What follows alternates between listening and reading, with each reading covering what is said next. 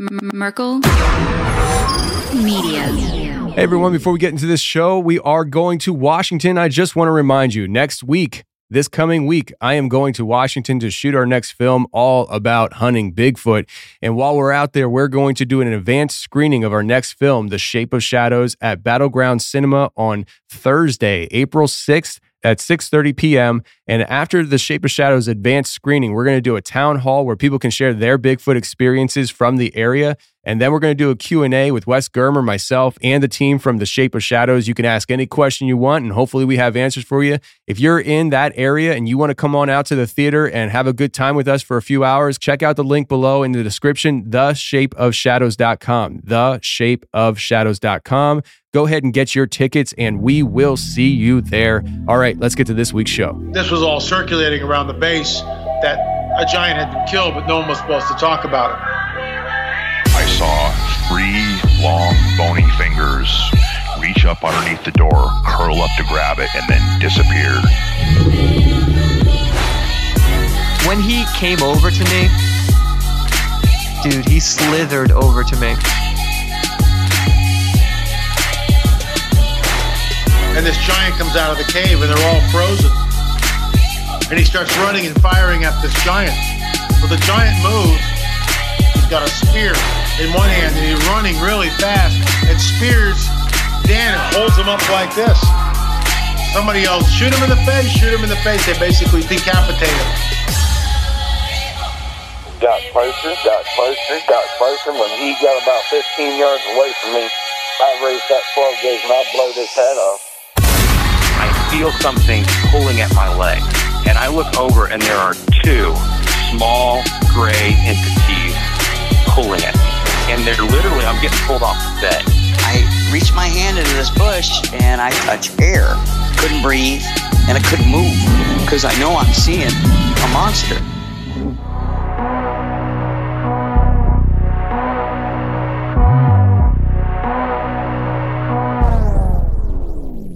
Yep.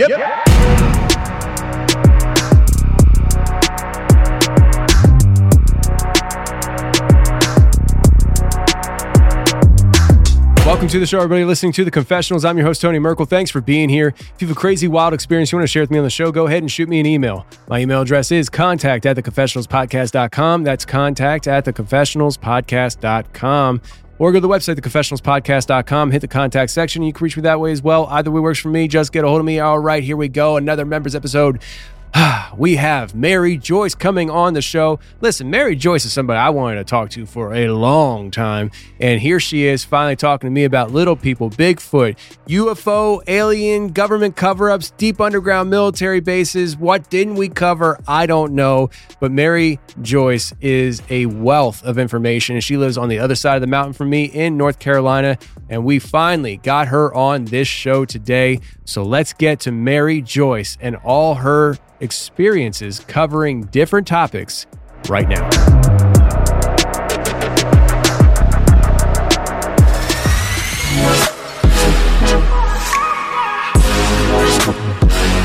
Okay, today we have Mary Joyce on the show. Mary, how are you?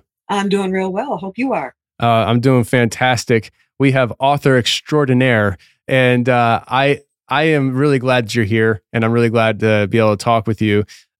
You're somebody that has come across my radar years ago, actually, and it wasn't until I moved to Tennessee and I stare at the Smoky Mountains from my house every day that I started thinking, I hear these little people up in these mountains and these legends of little people, and who can I talk to about it? And then your name was the first one to pop up in my head, and I wanted to have you on the show. So I'm really glad you're here.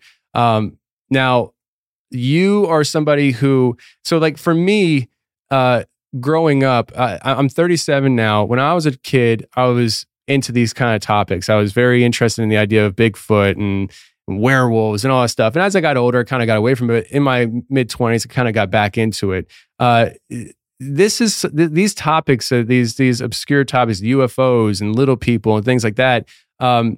This is not something that was like a lifelong pursuit of yours, right? If I understand correctly, this is something that kind of developed later on. Yeah, I've been in the corporate world and worked for major newspapers, and What began to change was in Florida. I lived right on the beach near Patrick Air Force Base and the Kennedy Space Center. Got to meet an astronaut and a few other people from NASA, saw UFOs, and all of that began to trigger my interest in this. And then when I moved to North Carolina, I had no idea, but I moved into a hotbed of activity. Lots of UFOs over a town called Cashers, which is spelled like a cashier at the grocery store. And it's a mountaintop town, small one. And there continue to be UFOs over that. So that's how the website started, which is skyships-over-cashers.com. And from there, we found out there's all sorts of stuff around here. We have little people and Bigfoot and underground bases and, of course, the UFOs. And we go off in other directions, too. Yeah, I love all those directions, by the way. So let me ask you this, though. So when you were in Florida, you met some astronauts and stuff, you kind of glossed over that. Did they say something to you that made you feel like, the world's a little stranger than what they give off? The best story I had from living on the beach with the NASA people is I got to meet Clark McClellan, who was trained as an astronaut, but he mostly worked at mission control because he was also an engineer. So if they had a problem out in space, he knew how to be an astronaut and an engineer, and his job was to kind of solve problems. And his best story one of his best stories was he was monitoring all these screens. And there was one on the open pit, the open bay of the space shuttle. And there was a very tall alien in a spacesuit who was about 9 feet tall, and 2 human astronauts all talking together out there. And he watched that, and he couldn't keep his mouth shut. NASA didn't want everybody to know this kind of thing. And he ultimately lost his job and his pension and everything simply because he thought the public had a right to know some of this. Wow. It's funny you say this because just this past weekend, I got done recording my voiceover work. I'm a narrator on a documentary coming out. And it's all about NASA and what they actually know and what they don't tell the public. And so the fact that you say that is just like kind of synchronistic, But so you moved. Are you familiar with Bill or William Tompkins? Tompkins is the last name. He worked at the highest levels of NASA, worked directly for von Braun, and he died just a short time ago as a very old man. But he talked about ETs working at NASA, and that they would provide information. And you're probably not old enough to remember the early days of the space program. It developed really quickly. Well, part of that reason was because we were getting help from ETs. And these ETs were well packaged. They looked like beautiful human women, and they were hired as secretaries. But they knew whenever there was a problem, they had the solutions for it. And he had quite a life. So if you want to explore something, that's a good one to explore. Yeah, absolutely. One thing that drives me crazy is how often somebody will say somebody's name to me and say, you should look into this person, and they had just passed away. I'm like, dang it. These are people that I would like to talk to, right. But I kind of fall behind, I guess. I don't know. But so you moved to North Carolina and you run into a hot spot, and that's kind of like the introduction of, I guess, the new stage of life for you. And you start, when you say hotspot, do you mean like a UFO hotspot? It's a hotspot for many reasons. We continue to see UFOs, and the website started in 2008. That's a pretty long time to consistently be being seen, UFOs. But when I say hotspot, I'm including Bigfoot. I'm including little people. I'm including underground bases. These are topics that you don't find just anywhere. Yes. Well, you know what? We're going to get into it right now then, because I've done shows on underground bases. I theorize that I know that Pennsylvania, where I just came from, has one that's called Raven Rock, but I do think that there's a second one in the Allegheny National Forest that's kind of secretive. And I just talked to a woman, I'd say about 3 weeks ago. Her and her husband lived in Newport, Tennessee, and that is in the mountains. And they had Bigfoot. They moved from Virginia to Tennessee. It's actually directly north of where I am, if I remember right. It's like in the very eastern part of Tennessee. Yes. Right? Yep. Mm-hmm. Wow. So this might actually hit home then, because her and her husband moved from Virginia to Tennessee. They wanted to be here forever. They loved it. When they showed up 7 years ago, almost immediately, they started getting harassed by these creatures, and it kept on going on and on until just December 31st this past year. So 2 months ago, they sold their house for less than what they bought it for 7 years ago, and they moved 10 hours north to Indiana.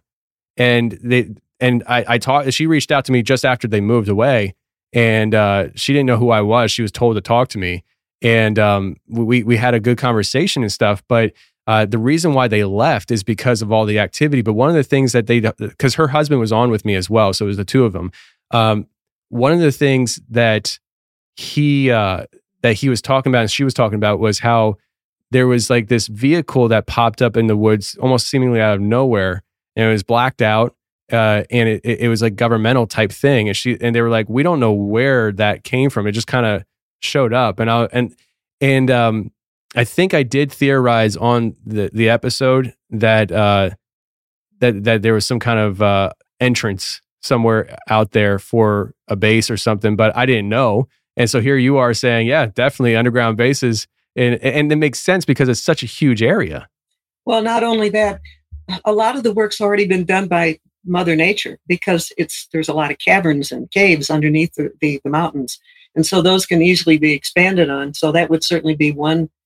In fact, caves attract the Bigfoot, and they attract the little people, and they attract the people who want to build underground bases. So caves are like a magnet. It's a trifecta. So I've done research and found 5 here in Western North Carolina. 5 underground bases? Mm-hmm. Wow. And from everything we've been able to piece together, they're connected by underground tunnels. And I don't know if you know anything about the boring machines that are used for, digging tunnels. And yes. I'm talking big tunnels, bigger than a train could easily go through them with plenty of space left over. And these things sort of like just melt the rock as they go through it. And they can make, maybe 7 miles a day with these machines. And what's interesting, I'll give you one example. We had people living on a ridge between one base that we know about and another one. And the rumbling and the grinding and all that only lasted for a short period of time. So it was while the tunnel was being done. So heaven only knows the things that are beneath our feet. This was a preview of today's member episode. If you want to hear the whole thing, head on over to theconfessionalspodcast.com, hit the join button, and become a member today.